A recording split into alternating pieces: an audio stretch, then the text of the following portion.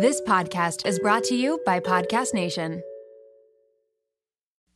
You're listening to the MomWell podcast. Today, I am excited to welcome reproductive psychiatrist Dr. Pooja Lakshmin to the show. Dr. Pooja is a New York Times contributor, founder and CEO of Gemma, and most recently has become an author of the book Real Self-Care. Dr. Pooja was on the show way back on episode 20, discussing whether or not postpartum depression can be prevented. Since meeting Dr. Pooja nearly 2 years ago, I've stayed in contact with her online and tracked through her fertility journey and really seen her career and platform take off. And today I am so excited to have her here to talk about real self-care. This is such a pain point for us as moms. When I asked many of you in my Instagram stories what you do for self-care, many of the things that we picture or are stereotypical come to mind. We go for massages, or we try to get pedicures, we try to have baths and do things relaxing. But is this what self-care truly is? Because I know that I can be laying on a massage table and I can be running through the list of the invisible load I have in my head, and it feels anything but relaxing sometimes when we've got that space. So it begs the question, what is self-care really? What is the goal? What are we striving for? And how do we reach it, or how do we embody it without it feeling like another thing added to the bottom of our to-do list?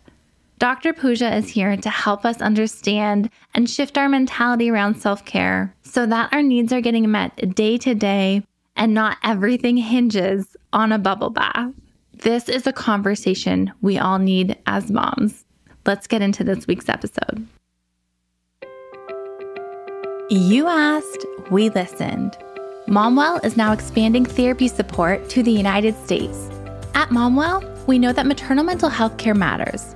And we also know that moms are struggling to find quality, judgment-free providers. In fact, 1 in 5 women feel that they've been dismissed or ignored by a healthcare provider. It's time to change the way moms are treated. That's why we're determined to bring our therapy services to more moms than ever. Our qualified maternal mental health specialists are here to support moms across Canada and the United States. We support you in 4 major areas to ensure that we can meet the needs of as many families as possible. First, mom support. Motherhood has a way of bringing up our vulnerabilities, trauma, and mental health struggles. You shouldn't have to cope alone. Our mom counselors and postpartum therapists are ready to support you. We also offer partner support. After all, moms aren't the only ones who struggle after having a baby. As a non-birthing partner, you also go through a major life adjustment. A therapist can help support you through the transition into parenthood. Through our parenting support, we can help you tackle challenges such as breaking cycles, determining your parenting style, and parenting with confidence. Our team of qualified therapists offers specialized support for you and your family on your parenting journey. Our team also provides relationship support. Working with a therapist can help you process the changes and strains in your relationship, open up the lines of communication, develop boundary setting skills, and work through resentment. Motherhood is hard, but care shouldn't be. Connect with one of our qualified maternal mental health specialists today. Find out if we serve your area and book a free 15-minute virtual consultation at momwell.com/booking. That's momwell.com/booking. Welcome to the MomWell podcast, where we're committed to helping you cope with the load of motherhood. I'm your host, registered psychotherapist and founder of MomWell, Erica Jossa. At MomWell, we know that motherhood is hard, but care shouldn't be. We're committed to providing you with knowledge, tools, and support to navigate the challenges of motherhood. Our mission is to put moms back on the priority list and empower them to create a mental wellness toolbox free from judgment, fear, and shame. On the show, we'll be discussing topics such as postpartum depression, identity loss, the mental load of motherhood, and more. We'll be joined by experts, moms, and professionals who can offer advice, practical tips, relatable stories, and honest conversations. Here at MomWell, we believe that when a mom is well, a baby is well.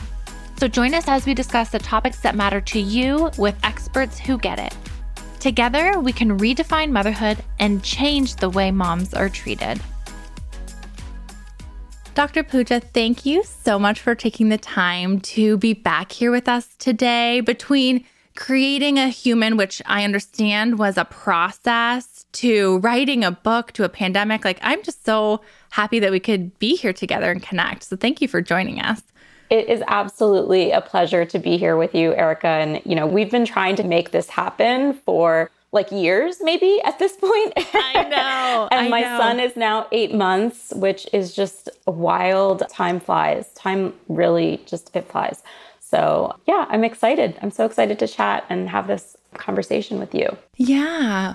One of the things I love about the internet, the web space is that I can still feel like I'm in contact with you and track along with your story, even though we haven't been able to connect. I know you went through a pretty grueling IVF process and now you've got your little one, and you were really transparent about your adjustment to postpartum and the prep that you did for your postpartum as a result of the work that you do with women and with mothers. So I guess just thank you for that, for being transparent in your journey, because I think that in this role and having these platforms, sometimes people think that we're sort of immune to the things that they also go through, but we've lived it. And that's also what has sparked this for a lot of us, I feel like. So yeah, thanks for just sharing that process with us.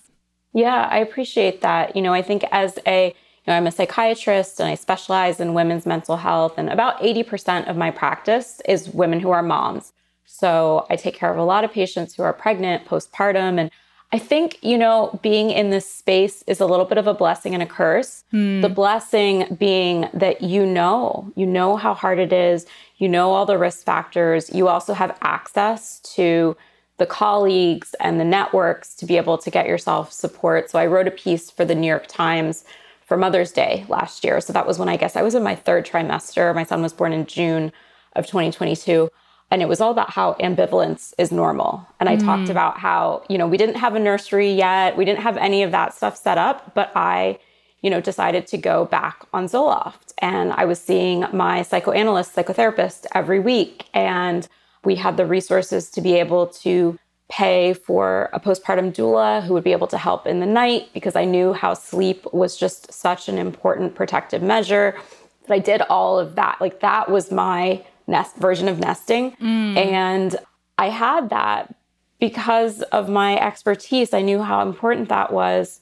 At the same time, I do think it's a little bit tricky because I see the folks who need a perinatal psychiatrist. Not everybody needs a perinatal psychiatrist. 20% of people who have a baby are going to experience some form of mood or anxiety issue.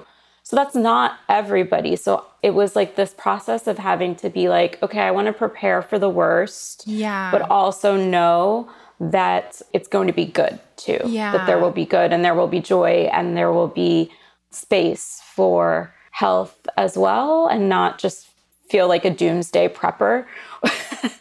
Right. It's an occupational hazard, isn't it? When this is what we're exposed to day in and day out. And yeah, no, I can totally see that. And if I were to do it again, I niched down after the 3 boys. If I were to do it again, I think I would have a very different perspective. I would do a lot of things differently, protect my sleep and build a plan around my sleep and lots of different things. But I can imagine how having all of that going into even your first, it is an insight and a look into motherhood that not everybody has ahead of time. So for better or for worse, I guess, hey? Yeah, totally. And I think part of it too is being older. I just turned 39. I went through IVF and I was ambivalent for a long time about having a baby. I'd previously gotten divorced. I thought motherhood really wasn't for me. And so kind of seeing not only my clinical expertise, but seeing friends who had had 1, 2, 3 babies and just kind of having that life experience, I think, too, to kind of say, nope, I'm going to do what works for me. That's really the whole premise of my book, Real Self-Care, Yeah. I've been reading it and going through it, preparing for this interview. And as we're talking about postpartum prep and preparing for motherhood, and we think about self-care in the postpartum period, what comes to mind is this very fluffy, wellness-centered, media-centered form of self-care. I don't have time to go and get pedicures and get a massage. It's just another thing to do on my list, which so many of us can relate to. And so understanding and defining what real self-care is here today is going to be so pivotal for so many moms, I feel like. I'm so interested in this moment of clarity. You had me hooked at the story about like how this book came to be. So can we just dive into like really what inspired this or sparked this for you? Yeah, absolutely.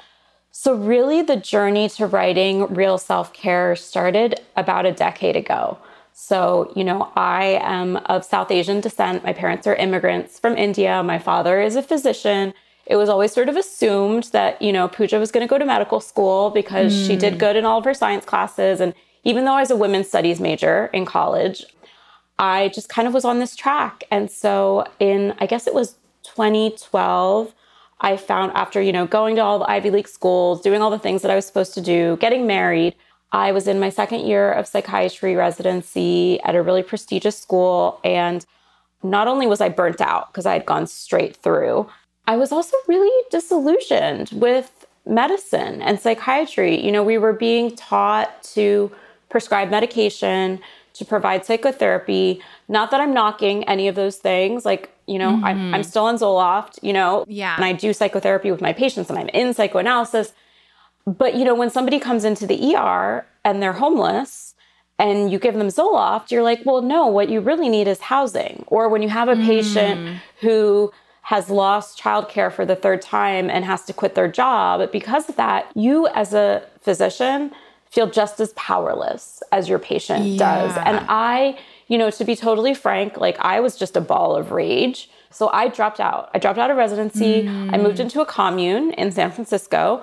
And not just a commune, but a commune that studied and taught orgasmic meditation. So the whole community was based on... I feel like I watched a documentary on this recently. You might have. And it was all based around female orgasm. And I just dove in. My parents were really happy. Can you imagine? Oh my gosh. And, all my friends were like, what happened to Pooja? What is Pooja doing? And I spent 2 years with this group. And I actually ended up doing a postdoc training at this lab at Rutgers, the Orgasm Lab, where we put people in fMRI machines and looked at their brain while they were having orgasms. And I mean, it was profoundly transformative for me personally and professionally. But by the end of those 2 years, I realized that, the wellness, the complementary medicine, the spiritual space has just as many hypocrisies and contradictions as traditional Western medicine, and that I could not run away from my problems, that like a wellness practice, a community, a guru, like they weren't going to fix me. Like I still had to do the hard work in my own life to figure out what I needed to take care of myself. Like no one else could solve that for me. So I actually left, and that was just a really, really difficult decision. And later, probably about 5 or 6 years later, a bunch of media reports came out about the group, and that the story was actually really, really dark. Like, turns out it's a cult. Yes, it's a cult, And so I then had to, I went into psychoanalysis 3 times a week after I left. To process all of that. Yes, Yeah. to process all of it. And so anyway, so that's actually the impetus for this book, in that, not only am I a psychiatrist and I take care of women who are dealing with these same struggles of like, how do I make time for myself? But I've also just completely gone down the rabbit hole, and I've tried all these things in the most extreme way. And I think I'm, in the book, like I'm really trying to come at it from a place of compassion. Yeah. Because I think there's a lot of snark about like all the wellness stuff, the essential oils, like whatever it is. Right. And yes, I understand deeply. I understand that some of this stuff is dangerous, especially when we're talking about things like cults, right? But the reason that women in particular are coming to it is because we're missing something and we're not being served by the solutions that are sold to us. So that's where the book came from. I would say my second sort of moment of clarity was, it took me a long time to decide whether I was going to write a self-help book, because this is a very prescriptive, there's lots of tools and reflective questions and exercises. And I say from the get-go, I have like the 3 yellow flags of any wellness practice. If somebody tells you that they have the one answer for your problem, you should pretty much run for the hills. Like, I really like to be transparent that there is not one answer. Like, we all have to make our own path. It's not easy. Like, the reason that there's so many self-help books is because one, the system is completely stacked against us, especially if you're somebody who is Black or brown or has a disability or doesn't come from generational wealth, right? And so like, these are hard things. This isn't just like, read this book and like, oh my gosh, your life is going to be completely transformed. It's more like, read this book, think about it, like take some small steps and then come back to it again. Like for me, the self-help books that have been most impactful, you know, one of my big heroes is Martha Beck, who I'm sure many folks that are in your community know. This is the type of book that you come back to like every couple years because the tidbits like have different meanings. And it's never just one thing, you know, and you talk about this too, Erica, like there's never just one thing. Well, I love that it's principle and method based, and we'll dive into those and how you lay it out a little bit. But one of the things about your story that you're talking about that I think so many of us, especially in motherhood, can relate to is you sort of went off, you quit school, you quit the things that were, you know, causing distress at the time, and you sort of went away and focused on yourself. And so often I get DMs and questions and polls about like, does anybody just feel like running away? Does anybody just feel like they can't do it anymore? And it's not like I want to end my life sort of suicide ideation. It's like, I need to escape the pressure that I'm feeling. And so I thought it was a really interesting parallel in the book where you talked about how we can fall into this pattern of using self-care as like a form of escapism to sort of just get a break from our life, but how really, truly it doesn't help the situation when we come back. And it made me think about how I used to just daydream postpartum about like going away on a beach for an all-inclusive vacation. Because I'm one of those types sort of laid out in the book where like I'm very all or nothing. I'm either all on or all off, sort of perfectionist in nature. So it's hard for me to find the nuances and do, you know, self-care a little bit differently in motherhood. That was a really hard go for me. So like, can you lean into this piece a little bit about the escapism? Because it just resonates so much, I think. Yeah, absolutely. So first I'll just say I'm the same way. I kind of went full throttle and dropped out of residency and joined a cult. But even since then, you know, I tell a story in the book when I came back to medical world that I saved up for a trip to Esalen, which is one of those, you know, really beautiful retreat centers. And I realized, you know, when I was there, I was like so serious. I had like my journaling, I had my special journal, I had all my meditations. I was going to get all of, you know, the big life questions answered, like everything was going to be perfect. And I met a couple there that was just like, oh, this is just our vacation every year. And I was like, oh, yes, like that's what this is. This is a vacation. And we all need vacations, especially moms. You know, we talk about the mental load. We talk about the fact that our culture and our social systems, you know, especially in America, you know, where we don't have federally mandated paid leave, where caregiver support is so expensive, where there's, you know, a childcare shortage.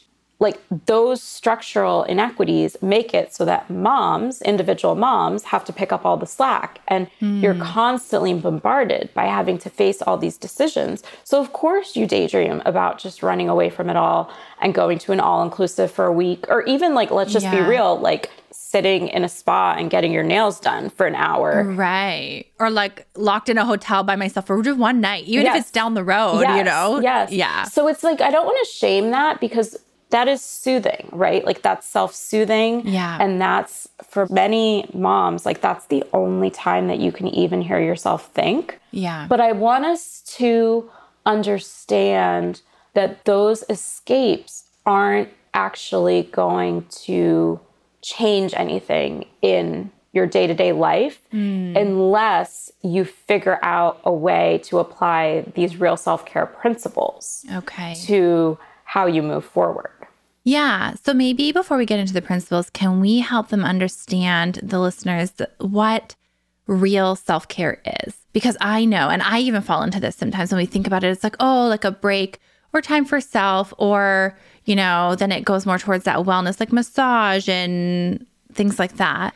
But what is self-care really? Like, what is it meant to be? Yeah. So I'll give you kind of an example that I think explains it well, or kind of captures it. In the book, I am distinguishing between methods, which is what we've called sort of faux self-care currently. So that's like the massage, that's a method that you're using. That's, your Peloton, which again, these aren't bad things, right? Right, yes. But, that's maybe even like making a gratitude list or, all the different tools that you see sort of advertised. Those are methods. Whereas real self-care is a principle. It is self-directed. It's something that has to come from you. It's not something that you actually do. It's not something that you buy. It's actually a way of being and making decisions. So, for example, I have a patient in my practice and she has found that swimming is something that is really nourishing for her. So, when she gets, her 30 minutes of laps in the pool at her local Y, she feels better mentally, she feels better physically. It's just something that she knows that when she's doing it once or twice a week, everything is better for her. In my framework, the swimming is the method. The real self-care is all of the decision-making, the boundaries that she had to set, the permission that she had to give herself, the way that she had to completely reform the way that she talked to herself so that she was allowed to make room in her schedule to get to swimming twice a week. The negotiations she went through with her partner, she had to build sort of her whole week, actually, around these methods. And the reason that I think that this is so important, this distinction between principles and methods, is because especially when we're talking about motherhood, and you just alluded to this, Erica, the things that you were using as methods when you were in your 20s, before you had kids, they don't work anymore. They don't. You don't have time for them. It's just not realistic. And so what I see in my practice is women who are like, well, that you beat yourself up because you're like, well, I just don't have time to get to this. It's on my to-do list. I know I should meditate. I know I should go to a yoga class, but I never get to it. And then I feel terrible because I feel like it's my fault because I'm not doing real self-care. I'm not doing self-care. And so that's why instead, if we kind of shift to the principle version of real self-care, this is something that you can take with you your whole life. The methods change based on the seasons of your life. Right. When your kids are a little bit more independent, you might actually have time to go to yoga twice a week again. Like, amazing,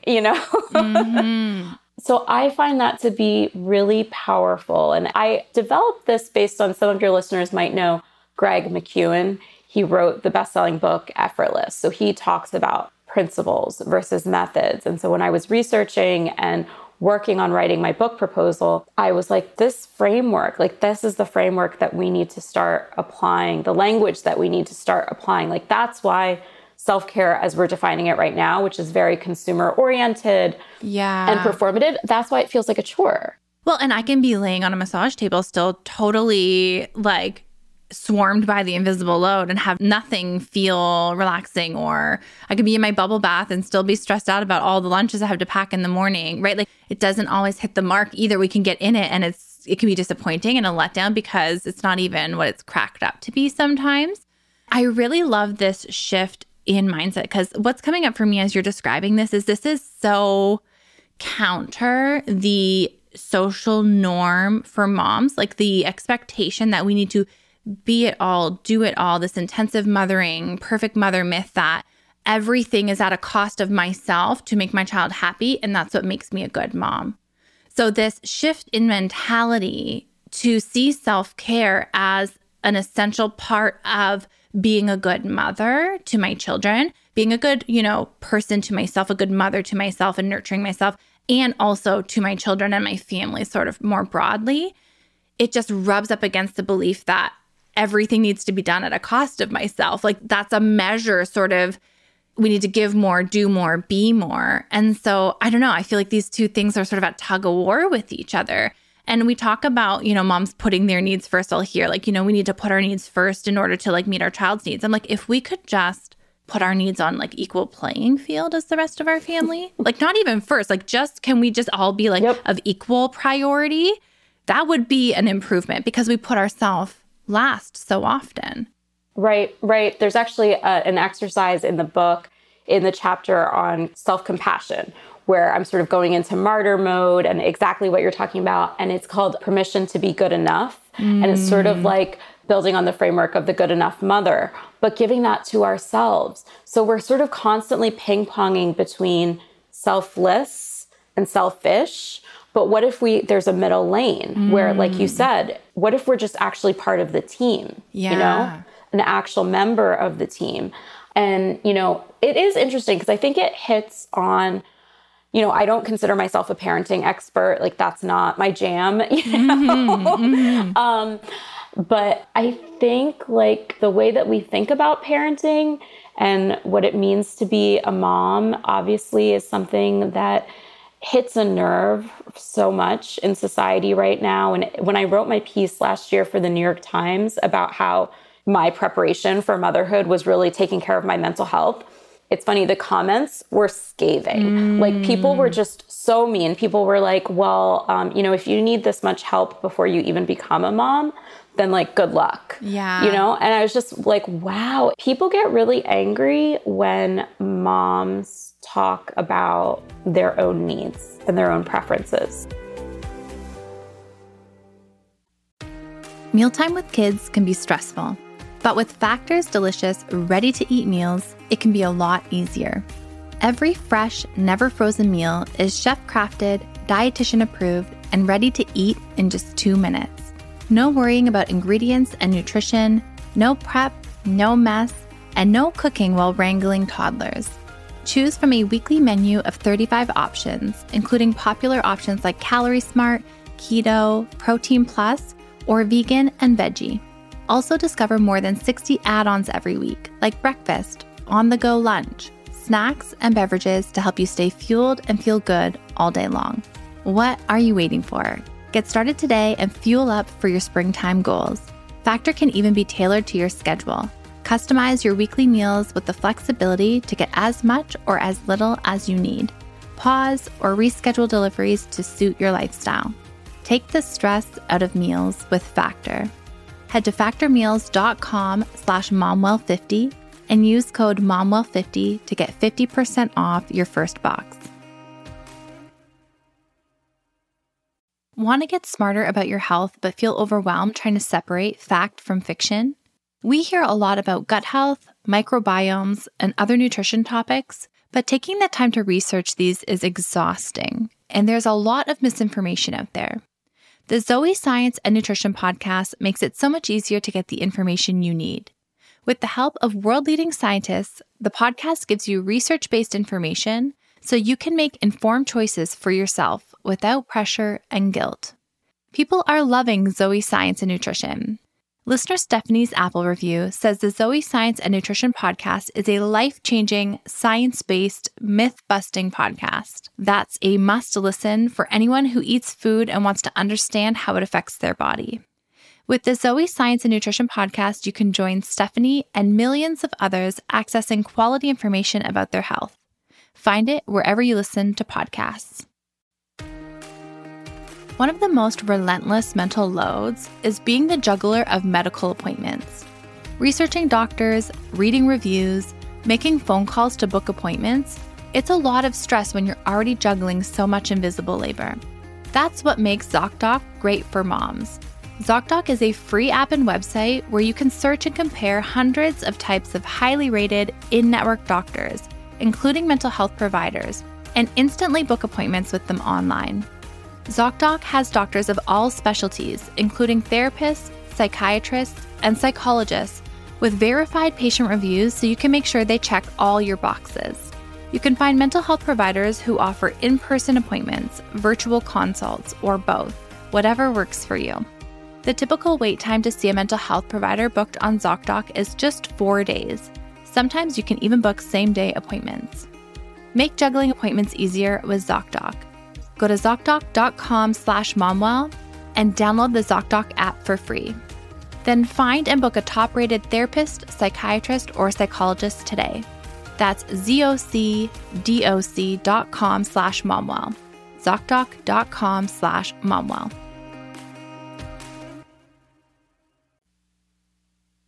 If we have hook, line, and sinker lived our life according to we need to sacrifice ourselves in order to give to our child, and we see somebody who's not willing to do that, oh boy, am I pissed that I did this and wasted all this time and effort and energy when I realized, oh, it didn't actually have to be that way? Yep. You mean like I could have been a good mom and not sacrificed every ounce of my well-being and mental health and time and finances and energy. Like it didn't have to be so all-consuming. Right. Of course, the scathing rage comes out because, you know, we got duped. We got duped by what we told motherhood had to be. And it's a real challenge. And I think that I faced a lot of criticism or like, I mean, as we do, when we have public platforms, I feel like people either love us or hate us. And it took me a really long time to realize this actually isn't a me thing. Like I'm good with like preparing for your mental health is the best thing you could do, not only for yourself, but for your child, for your family, for the like adjustment of you and your partner. Like it is,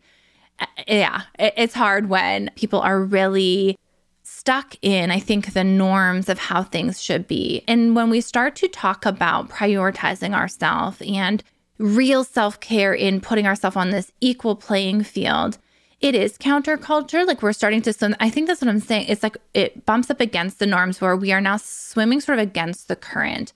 And people may have things to say about that. Like, for example, I will have a big project coming up or be working on something and the kids maybe get hurt at school or something happens and the school will call and I'll say, call their dad. He can pick them up. And I have to, you know, I'm in my zone. I'm doing what I'm doing.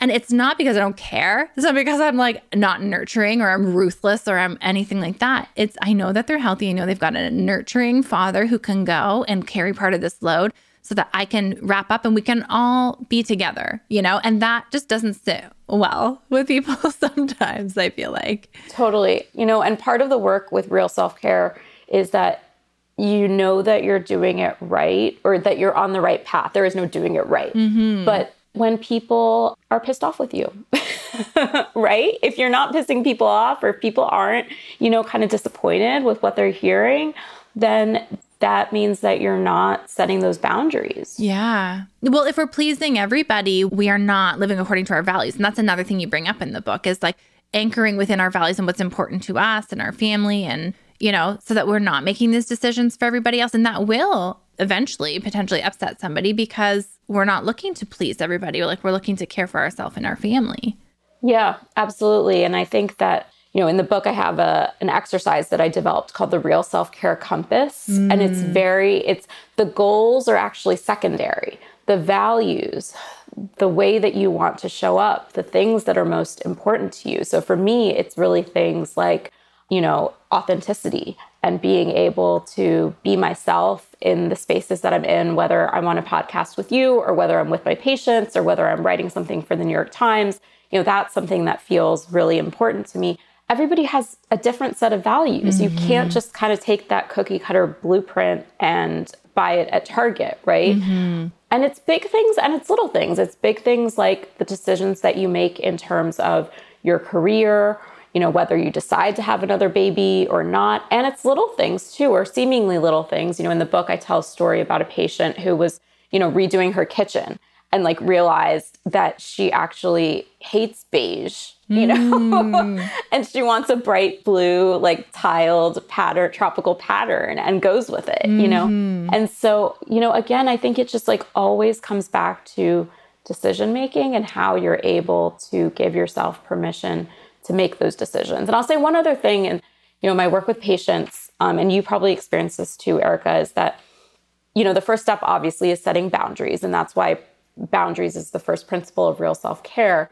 The second step is compassion, kind of moving through that martyr mode, understanding that you're allowed to take up space, be part of the team. But then the second step, the values, that's where people struggle because especially for moms, if you have spent years and years giving all of yourself to your kids, the first time somebody asks you, well, what do you want? Right. Like, you're just like, I have no idea. Couldn't tell you. I can't even pick what I want for dinner. I get angry when my husband asks me what I want for dinner, like, let alone what do I want to do with my like so-called free time.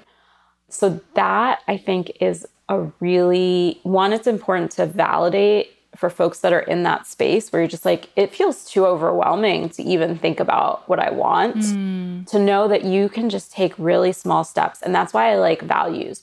we all still have to do all the things on our list. We have deadlines, we have kids to take care of, we all this stuff. It's not like you can just say, as much as we want to, peace out, I'm going to the beach for a week. But you can bring your values to your to-do list, right? You can bring your values to every single activity that you're taking part in. So it helps us, I think, be more in a space of curiosity and reflection, as opposed to being in that sort of like mom, CEO, manager who's just checking everything off the list constantly. The last piece I want to make sure that I get to too is that, this book for me, I really want folks to know that it's not another self-help book, in that I have a whole chapter about systems. And when I talk about systems, I mean capitalism, white supremacy, ableism, sexism. Yeah. We are all kind of living through, no matter where you are in the world, we're living through, I think, kind of a tipping point in terms of, all of us sort of awakening to the fact that our culture has really been built in a way that is not for women and is not for people of color or people that are in marginalized groups. So the practice of real self-care is actually really kind of subversive. So I'll tell a story that, a patient of mine, we had been working together for a couple of years, and through the process of, working together, she realized that, she needed to set boundaries. She had 2 kids. She understood that her inner self-critical voice came from her mother. I'll take full responsibility for being a psychiatrist and, blaming everything on everyone's parents. But, she realized that, and getting clear on her values, she came to understand that she was actually really resentful that her husband had never taken a paternity leave, because in his industry, that was not something that was offered for male identifying folks. So she had a series of really tough, she got pregnant with her 3rd, and had a series of really difficult conversations with her partner.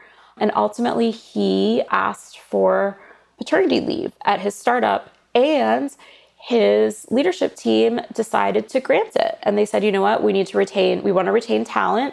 We need to keep up with the times. Like, this is important. And that decision then went on to impact every other father who went on in that company. And that all came from my patient doing real self-care and learning to set boundaries and understanding that she could be compassionate to herself and facing these hard conversations. So, in this book, I'm not saying that real self-care is some sort of like panacea. Instead, what I'm saying is these are the small steps that we can all take in our relationships, which then actually have cascade effects. And when we talk about things like community care, when we talk about like mutual aid and really trying to solve the inequities in our culture, real self-care is part of that, because we all have to show up differently. We all have to be willing to face these hard decisions in our life. And if we don't do it for ourselves because we feel powerless, then nothing's going to change for the larger system.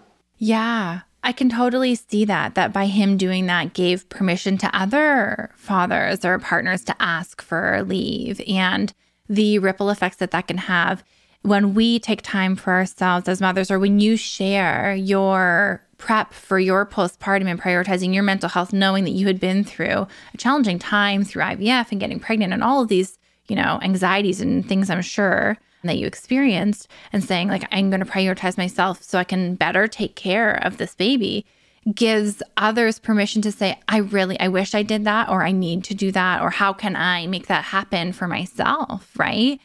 And so in that way, I don't know if it's like advocacy work. I don't know what I'm missing the language there, but it is shifting the culture and sort of pecking away at the norms that have kept people trapped in this motherhood that is so smothering, right? Yes. And that's, I think the beauty of this message and why it's so important for me, just given everything that I've been through. But again, like a bubble bath isn't going to get you there. Like a bubble bath is great and it's a method and we all need those escapes. But these principles, the actual looking at what is important to me, how do I spend my time, what is available, what choices can I make differently? And I think also having the support to do it. So, with your community, Erica, like that's the beauty of these spaces.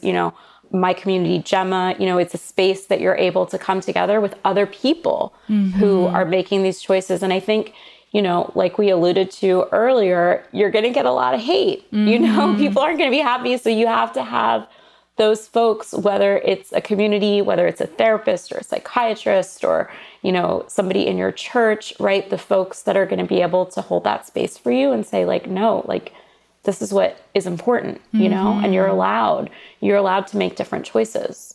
Yeah. And as we're talking about this, I can't help but see, and maybe it's like your gender study lens that comes into play in the work that you're doing.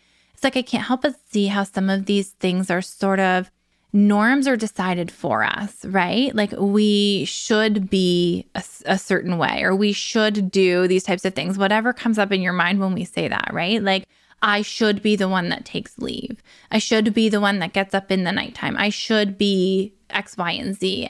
And those are things that I think are so entrenched in our norms that we don't even realize that we can opt out of them.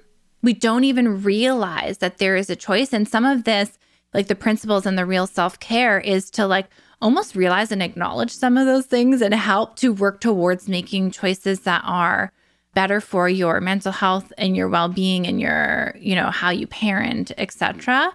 But it's almost like we're in the dark until we realize that we actually can opt out sometimes. And maybe some people who are listening are having that moment right now where they're like, whoa, I didn't actually know that self-care was not, these methods, and that it goes so much deeper than that. Where do they practically start when they're having this realization? Yeah. I want to answer this question authentically to the real self-care method, which is that it's not a method, that there's not one tool that I can kind of give as an answer. Of course. Maybe I'll just share a little bit of an example. The person the mom who finally carves out an hour to go to the massage, right? And then like you were saying, Erica, where you spend the whole time in the massage feeling stressed and guilty about your entire to-do list, I'll often have people say, well, like, what am I supposed to do? Like, how do I fix that problem, right? And so I can't tell you what to do, but what I can say is the path forward is to ask yourself different questions. You need to look at sort of what is enough? When was the last time that I actually felt like I was enough? Where did I learn that I had to constantly be in motion and that I had to constantly be producing in order to feel like enough? And you might get some scary answers back. And that's also the beauty of real self-care, because I'm not asking you to get divorced, quit your job, and move into a cult. I already did that. Did that on our behalf. Thank you for that. Yes. You don't need to do that. You don't need to throw away your life. Like, just because you get an answer that feels scary doesn't mean that you need to act on it. Instead, I'm saying, like, let's be curious. Like, let's look at what comes up there. Like, we can hold that together, and then we can say, okay, like the next time I go for a massage, or the next time I make a decision that is trying to be in service of my own time and my own energy, what can I do differently over the course of my day to let myself actually have that space? I think sometimes we're just so caught up in the minutia and we want just like that quick fix. It's a lot harder to sort of zoom out and think strategically, even just allow ourselves to kind of like hope and dream that things could be different. So, yeah. And I see the connection with the worth and feeling enough, or why do I feel that I have to sacrifice all these things, and asking those questions, because I do think that there is a core sort of worth piece here. If our needs come basement level to everybody else's, I don't know, there's a valuing of our self piece there. There's a not feeling good enough or not thinking we should be, on equal playing field. So even starting there, so we can see that we are like worthy of the self-care time in whatever form, as you said, that it can come, is a really great place. Because if we feel like we're not worthy, we'll make the time, we'll get there. I'll sit in the massage and I'll think, I really should be doing X, Y, and Z right now. Like I think it's a really great place to start. And then you're just running on the treadmill, right? Yeah. And it never changes. And I just want to say one other thing is, for anybody who's listening and maybe feels like that feeling of shame, like, oh gosh, I should have seen this.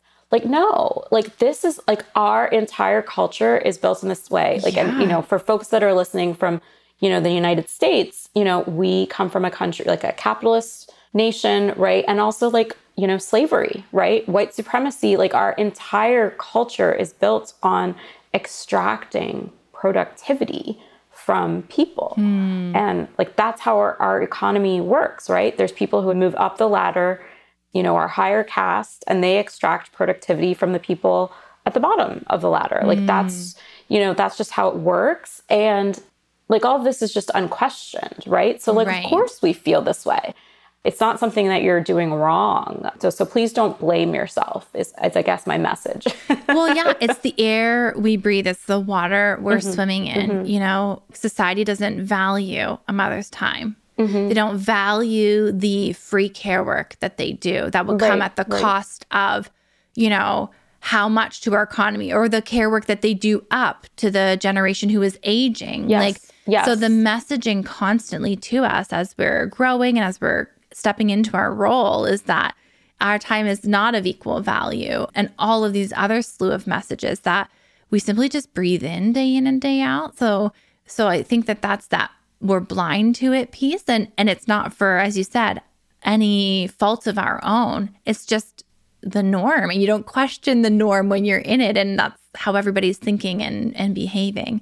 But the empowerment that comes with knowing that we can be curious, as you said, and question how we've been doing things and choose to do it differently for ourselves is incredibly freeing and empowering. And I know that your book helps people on that journey and helps get them there. And I know that it is coming out on March 14th. I'm so excited for you. And so, yeah, just so like amazing to put something out in the world that's going to just really impact others. So where can people find it? Where can they find you, learn more from you? Yeah, absolutely. I am super excited about the book, and this was just a lovely conversation. The book is out on March 14th. It's called Real Self-Care, a transformative program for redefining wellness, crystals, cleanses, and bubble baths not included. You can buy it anywhere that you get books, Amazon, bookshop.org, all Barnes & Nobles, all the places. And you can find me on Instagram at Pooja Lakshmin, and then my company, Gemma, Gemma, is a women's mental health platform built by physicians where me and my colleagues offer community and courses that can help at any stage of the womanhood journey. So yeah, it was just lovely to have this conversation and just a pleasure to be here. Thank you for having me, Erica. Yeah, thank you so much. We'll make sure to link all of that in the show notes so people can click directly through, find you, and find the book. Thank you for making it happen and taking the time to be here with us today. Seeing self-care as a set of principles rather than just a list of methods has really been a foundational shift in my perspective since reading Dr. Pooja's book and having this conversation. Self-care isn't really one big, massive thing that we do that all of a sudden resets us and makes us feel rested. But it's a lot of little things and little choices that we do day to day, and boundaries that we set and ways we protect our time and our energy and ourself that are true, real acts of self-care. I know that for me, another big part of self-care was allowing space for and meeting with somebody to work through my own healing and process my own baggage and wounds and things that were coming up. So sometimes self-care can also look like therapy.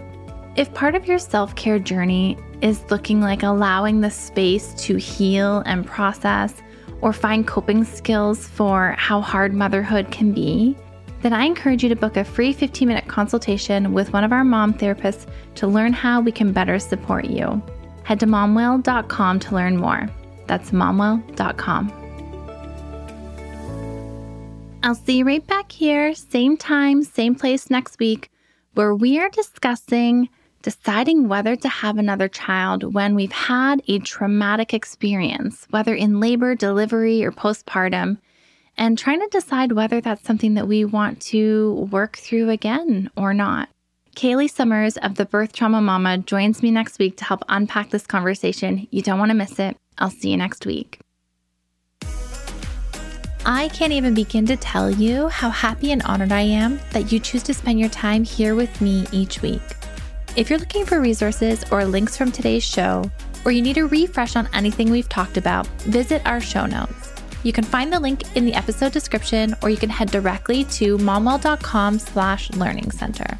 To join the Momwell email list and be the first one to know about new episode drops, insider info, or freebies, head to momwell.com/newsletter. Join me next week. Until then, remember that you have to be well to mom well.